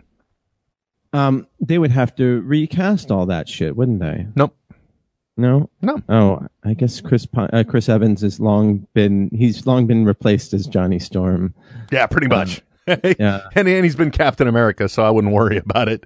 Those whole things need a reboot. They probably would bring in new actors anyway, especially considering what happened after the last Fantastic Four movie. But this is great news, at least for the nerds of the world. I don't care about anyone else. Just being able to, there's this wonderful thing. If you haven't seen it, it's Patton Oswalt's 7-minute freeform filibuster on Parks and Rec. Parks and Rec, yeah. And he tells this gigantic story where he basically brings, I think, the Marvel MCU in touch with the Star Wars universe, and then, we're really nearing a point where that rant could come to fruition. I think if Disney sees an opportunity to make money and exploit that, they absolutely will. Well, the thing that I'm kind of flabbergasted by is the fact that Fox is still kind of adhering to their holding on of these properties. They haven't successfully done something with the Fantastic Four yet. All 3 movies were in some way a disappointment. X-Men. There were actually 4 Fantastic Four movies, but go on. Okay, I don't count the George Romero movie. I don't count it. I've never seen it. The George Romero. It's the Roger Corman. Oh, pardon me, Roger Corman. I knew it was one of them. Yes. But yeah, no, I haven't seen the Roger Corman Fantastic Four movie. Have you? I have tried. I've tried. So I actually knew the lawyer at the company at the time. I was working for another lawyer. They were roommates, and basically New Constantine. They owned. It's a German company. They own the rights to the Fantastic Four, and they would lose the rights if they didn't make a movie. So they made this movie at Concord. They basically gave them $1 million and said, make a Fantastic Four movie. They had no intention of releasing it. They cast these actors who are earnest and not very good, but they probably were like, oh, I'm so psyched. I'm in this huge, this big superhero movie. They made it. They got to keep the rights to the property, and the movie never saw the light of day until some smart person, sneaky person, leaked it. And I think you can watch it on YouTube or you can find it. So there have been 4 Fantastic Four movies. I don't think any of them have been major blockbuster when they came out. The X-Men movies did have a decent resurgence with their kind of reboot and their decade approach. But, it's my whole point is it's a lot of money and it's a lot of work to make these movies. And I would think that after what happened with Spider-Man, Fox would have at least learned, well, if we license these characters back to them, in essence, let them use them, we can have an opportunity to make money, not have to put up money, and not have to really do anything. Yeah. So it's like if you're just going to leave that thing, that exercise cycle in the garage, and no one's going to use it, then it seems like a waste. Right, but if you could have it somewhere and somebody has to drop $5 in every time they use it, and they do use it, why wouldn't you? So exactly. So that's one of those things where I don't understand why we're still at this point. But okay, whatever. I don't know though. I guess I really shouldn't be so excited about that until we see whatever comes from the Infinity War. Are you a Fantastic Four fan? I should say I'm connectively a fan of the Fantastic Four because they've been involved in a lot of Spider-Man stories. Right. I mean, they were part of his not part of his part of his genesis is early starting. For example, one of the ways Peter Parker wanted to try and make money was to become a member of the Fantastic Four earlier on. That was one of the first 5 episodes or 5 issues of the Amazing Spider-Man. Until he found and he successfully infiltrated the Baxter Building, only to discover, oh, the Fantastic Four don't make money, so there's not real money there. Right. So so in that way, I've always been aware of them, and as a team, they've been interesting. But I've only I followed them in their connections to Spider-Man. I followed them because of the actions of the original Secret Wars miniseries in the 80s, limited run. Love that. And then recently, I read all of the Future Foundation comics, which was kind of a continuation of the Fantastic Four after Johnny Storm died. Mm-hmm. So, but I haven't been a major fan, but you can see that it's obviously a very powerful mixture that appeals to people, considering at least 2 out of the 4 superpowers were copied, like in The Incredibles. You know what I mean? So, right. Yeah, there's a lot of money on the table that people would foolishly be walking away from if they don't let people do it. That's what I'm saying. No. I'm glad. I mean, I guess. What are your feelings about Infinity War? Did you read the original? I did read the original. So obviously it is something that they can't do effectively in the form of a movie. Is that what it's based on, though? I don't know what approach they're going to be taking because I'll bet one of the listeners knows. Well, I mean, I think the movies that we're going to see, the Infinity War movie is going to basically be the battle to keep the stones out of Thanos' glove. Right. So all of that movie we're going to see is probably going to be all of the stones that he's trying to get here on Earth, and however many there are. I don't know by the end of it if they will have stopped him or not, or if it's going to be that that movie ends with Thanos reimagining the universe. Because that's what happens when you get all these stones. You can basically rewrite reality. And that's what he does in the comics. He creates a whole new world, a whole new universe. And there are... Is it a two-parter? Is it originally it was conceived as Infinity War was a two-parter, but now it's the unnamed fourth Avengers movie. So I wonder if they're going to have Adam Strange, or whether like Star-Lord will be like this sort of proxy for that, or... Well, they teased Adam Strange at the end of Guardians of the Galaxy 2. And one of the things that I did read about is that this movie is about 4 years after Guardians of the Galaxy Volume 2. So it's been a while since we've seen the Guardians. So and if that's the case, and if we saw, like, if that one after credit scene where we see whatever the Golden People's name were, they said had some hoity-toity name, the Sovereign or whatever they were called. They they end up making Adam Warlock. Oh, right. They tease that at the end. Did not even put that together. I'm such a fucking idiot. So in theory, he could be in the within there, but we'll see. What's so sad is, like, what's so terrible is that, like, I'm just go through IMDb. I'm like, nope, not in the credits, and so it must not be happening.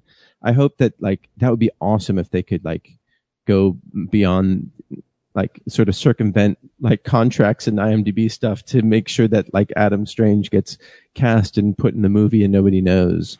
Yeah, I have no idea what to even anticipate from this one. I really think it's just going to be a battle for the stones here on Earth. It's going to be a clusterfuck, I think. And then I think the end of the movie would probably be the heroes going off into space to pursue Thanos as he continues his quest, because naturally it's an extension. You know, we didn't stop him here, but if he's not stopped, everything is at risk.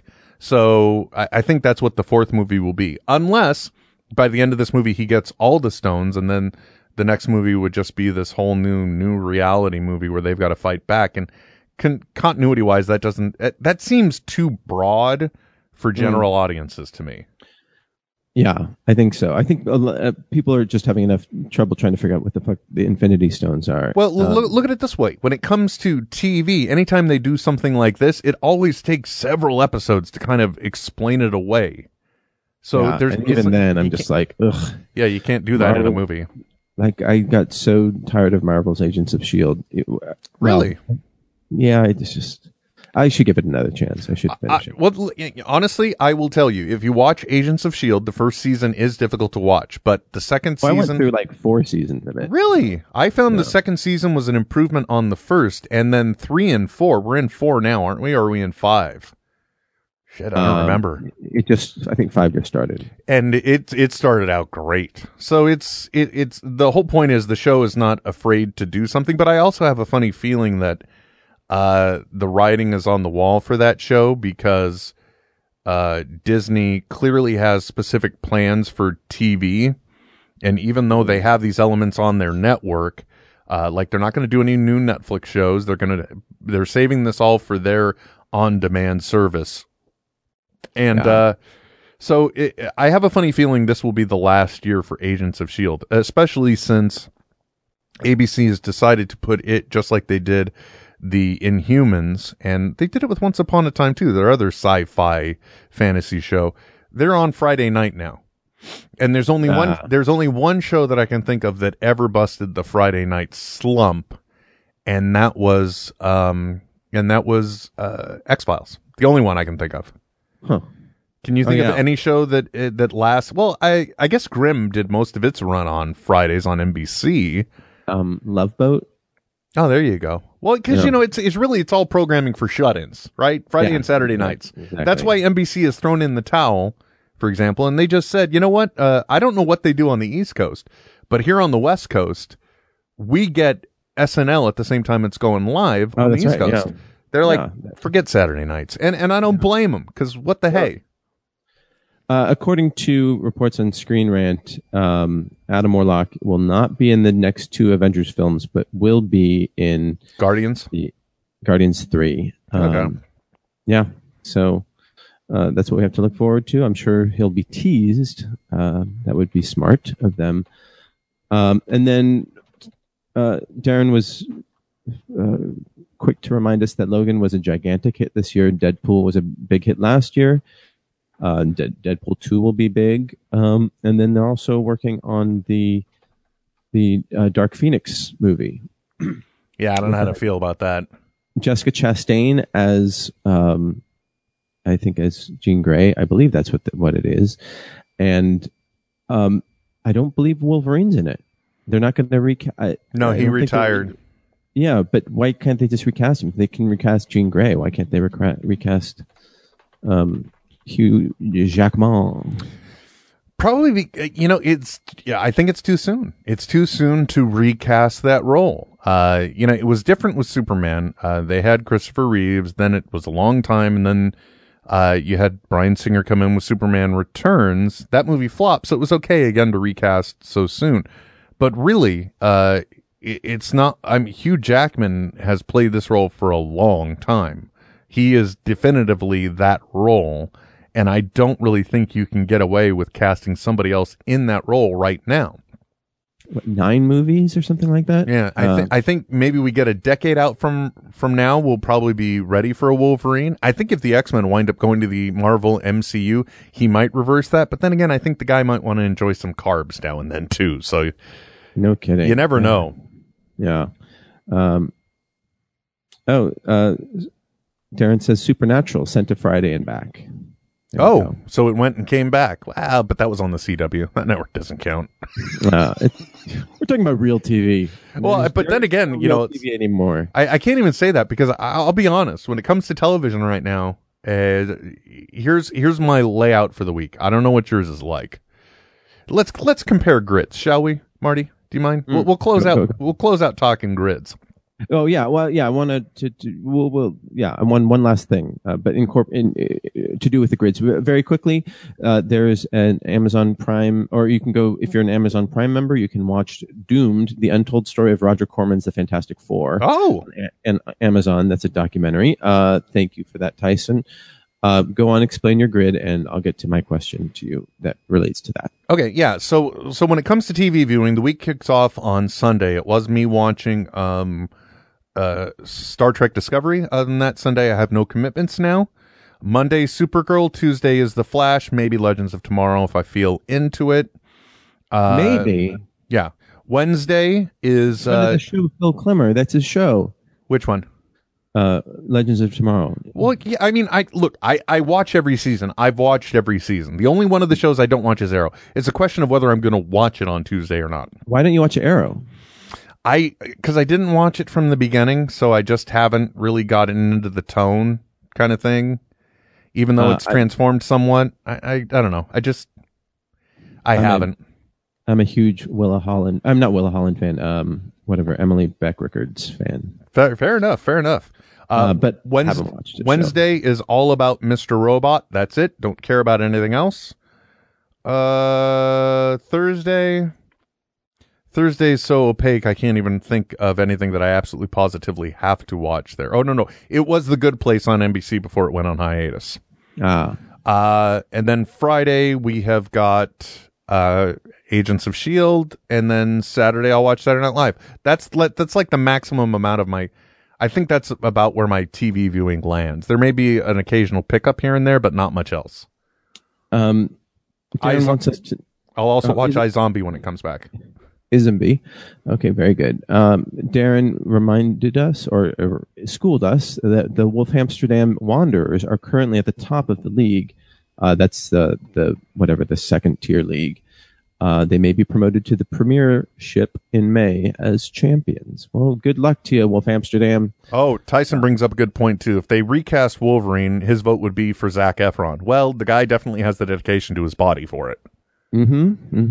Definitely. I like that Zac Efron. He'd be good. That's actually a very good choice. I agree. But I spend so much time in the fucking car commuting, and then trying to just do stuff. I'm really behind on my TV watching. I watch just out of habit. I watch Sunday evening Fox, and so I love. Thursdays was the Orville. That's it. I love The Last Man on Earth. Tried watching the Orville. Do not care for it. Do not like it at all.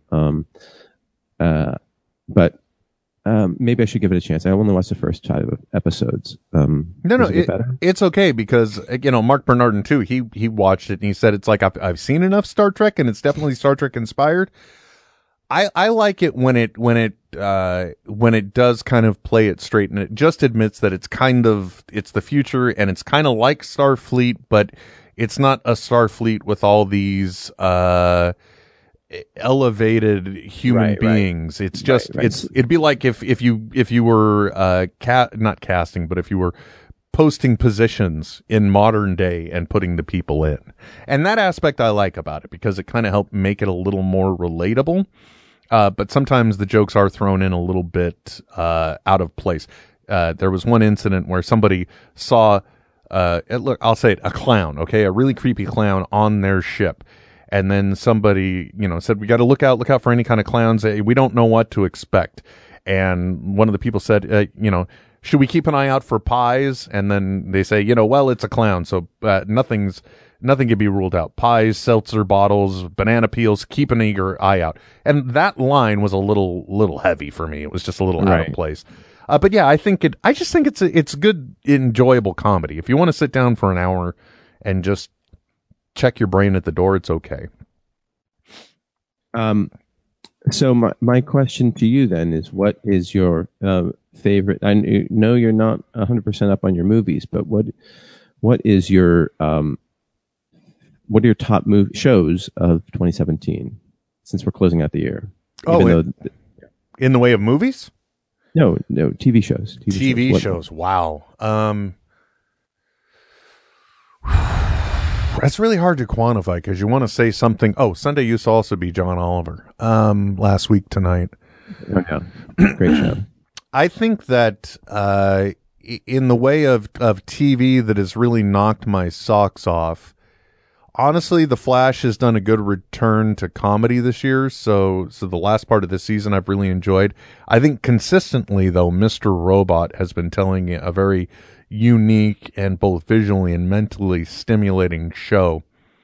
I would definitely have to say it's probably my top so far of 2017. Okay. That's season 3, right? Yeah.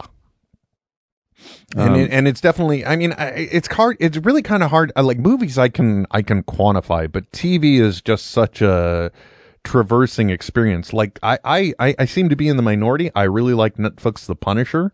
I thought it was exactly the type of tale I would expect to see from a Punisher story made. So I really thought that was great, but it seems like I'm in the minority. All right. If you guys haven't watched Mr. Robot, though, I would highly encourage you to see how you can find it in any way you can that you could binge, because it's a really interesting story that poses as one thing at first, and then you realize it is something else entirely later. Right. I watched the first season and loved it. And the second and third season, I don't know. I haven't looked at the third season, but the interesting thing was the second season was entirely written and entirely directed by the showrunner Sam Esmail, and he may have done that this season as well. So the other interesting thing about it is, from a creator standpoint, it's literally seeing somebody completely vetting whatever their vision is. So from a creativity standpoint, I really like that show as well.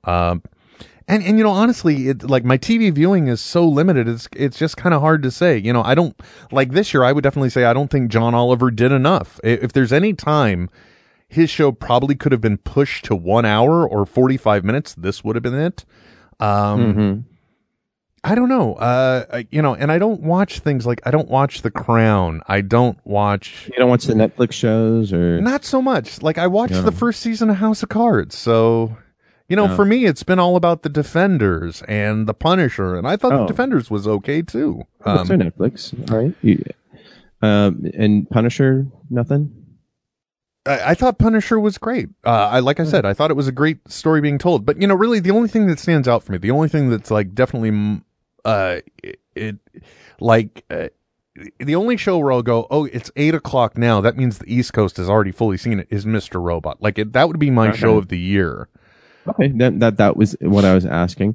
I put it out to you, listeners out there. Let us know. Email us at noonerpodcast@gmail.com, and then we want to know your best, your favorite movies and your favorite TV shows, and anything else favorite from the year. And then over the next couple weeks, we'll go through those. Do you have a favorite movie of the year? Wow. It's definitely not going to be for The Last Jedi, so I think I'm comfortable making that statement now. And I would say that so far, for rewatchability and for my appreciation for something new, I would definitely have to say that it is... God, so sad, because you want me to say something meaningful, but it's amazing. No. It's a Spider-Man Homecoming. It was a great movie. It was an awesome really movie. Was. It was extremely enjoyable. And I haven't seen anything. I have a 3-year-old. That's the major problem. So my wife and I don't go to the movies a lot. That's why I asked you about TV. So really, I'm genuinely like sci-fi and action oriented when I do go to the movies. So and things like Hidden Figures, I tend to watch at home. I tend to enjoy those movies at home. Right. So really, like, for me, my best movie so far this year has definitely been Amazing Spider-Man Homecoming. After that, it would be Guardians of the Galaxy 2. And that's probably about it. Those are the only ones I would definitely rant and rave about, but they're also the only ones I've seen. So you didn't see Wonder Woman? Oh, I did see Wonder Woman, but it definitely wasn't my best. It wasn't. I think it is definitely the best DC superheroes movie of the year. Right. Of the year? You mean of maybe so far since Superman 1? Yeah, because Justice League was just kind of it was. How did I envision this? The way I justified it to myself is that, like, Justice League was the it's like the flea market version of an Avengers movie. It has enough to qualify as a tolerable movie. Mm. But it was like just enough. You can definitely tell that it's been pieced together in pieces by two different people at certain points. Yeah, that's a bummer. Yeah, so they swapped out directors. Joss Whedon coming in. So I don't know. It was just enough to carry itself to be logical, but it wasn't fantastic. Yeah. Well, that's what I'm worried about Infinity Wars, but after what we saw with Civil War, I don't really have fear of what they're going to do in this movie, other than I think the overall concept. I think, like you said, it's kind of hard to get your head around the whole Infinity Gems thing. And it's an even loftier goal to get audiences to buy into what will happen once all of the gems are in this glove. It's like, and why does that happen? Well, because magic, whatever. So it's really hard to get audiences to bite off on that. So yeah, I have no idea what they're going to do. It'll be fun to find out. Well, I will say this is an amazing year for television, between Star Trek Discovery and all the Netflix shows and just great. Westworld was really interesting. Oh yeah, why didn't I? It's been such a long year. I know, and like, there's just so much cool stuff out there. And frankly, the CW Marvel stuff has been really cool. I'm sorry, CW DC stuff. Yeah, their crossover this year finally was a true crossover that extended across all episodes, and it was really well balanced out. Apparently those are such a pain in the ass, because like between writing it and scheduling everybody, it's like, well, and I was spending this time watching it, doing that. I was like looking at, okay, so they waylaid the guy who played Cisco because he wasn't available for the next episode, or he had to be over here shooting on this one. So you can see that they divide certain people up or take them out of play, and you're like, hey. Yeah, no, and it really is. And you have them for a day or two, like, and you just have to cram everything in there, and then just writing it and just being like, but I'm just imagining like, but I we were doing so well with this, and now you want me to bring in this bullshit, Well, especially when you have like every one of these shows, there's one Green Arrow on Arrow. There is one Flash on the Flash. Legends, so that's a fun whole bunch of people. So yeah, you could scatter them around. But then you got Supergirl. So it's like, how are they going to effectively shoot these things? Because you have to take Supergirl out of Supergirl to be able to shoot over here. So she can't do her main job. So I can imagine it's a phenomenal pain in the ass. And I don't know why they feel obligated to do it every year, but they definitely. It helps the Berlanti franchise. This was the year that they did it right. Because. Okay. Then you watched more shows than you would have. You watched more Legends of Tomorrow than you might have. Tyson said that his favorite films tend to be a little dark. That's great. Like, we want interesting, like, basically this best of thing is not so that people can be like, it's a cheering section. It's so that people can go back and look at things that they might have missed. So that's what we're looking for in the best of. Email those in to us, or next week when we're live, you can also tweet live.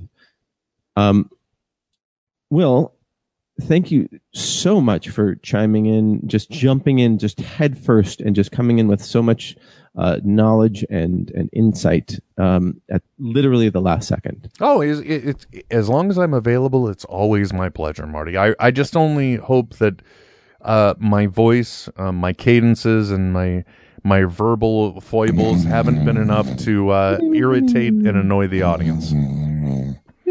Or put them to sleep. What? Nothing. I was just over pontificating again. Don't mind me.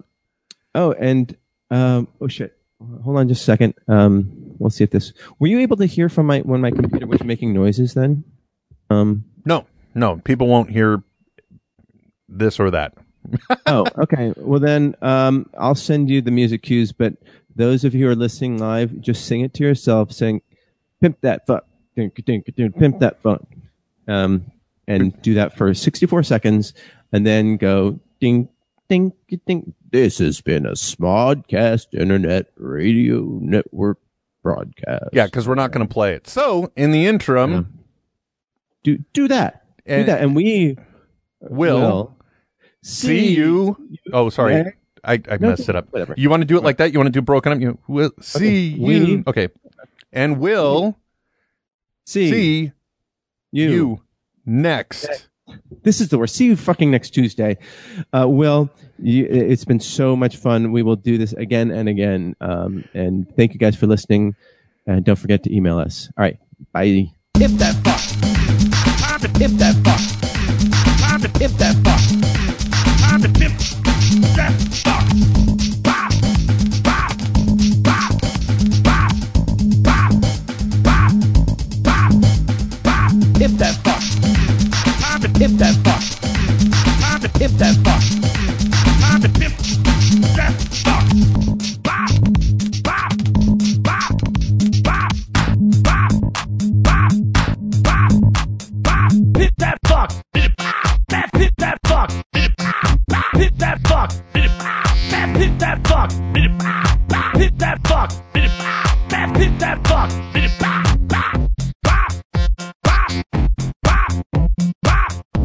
Oh yeah. Bop. Oh yeah. Bop. Oh yeah. Bop. Oh yeah. Bop. Imp that phone. Imp that fit. Imp that phone. Imp that fuck. This has been a production of Smodco Internet Radio. Sir, only at smodcast.com.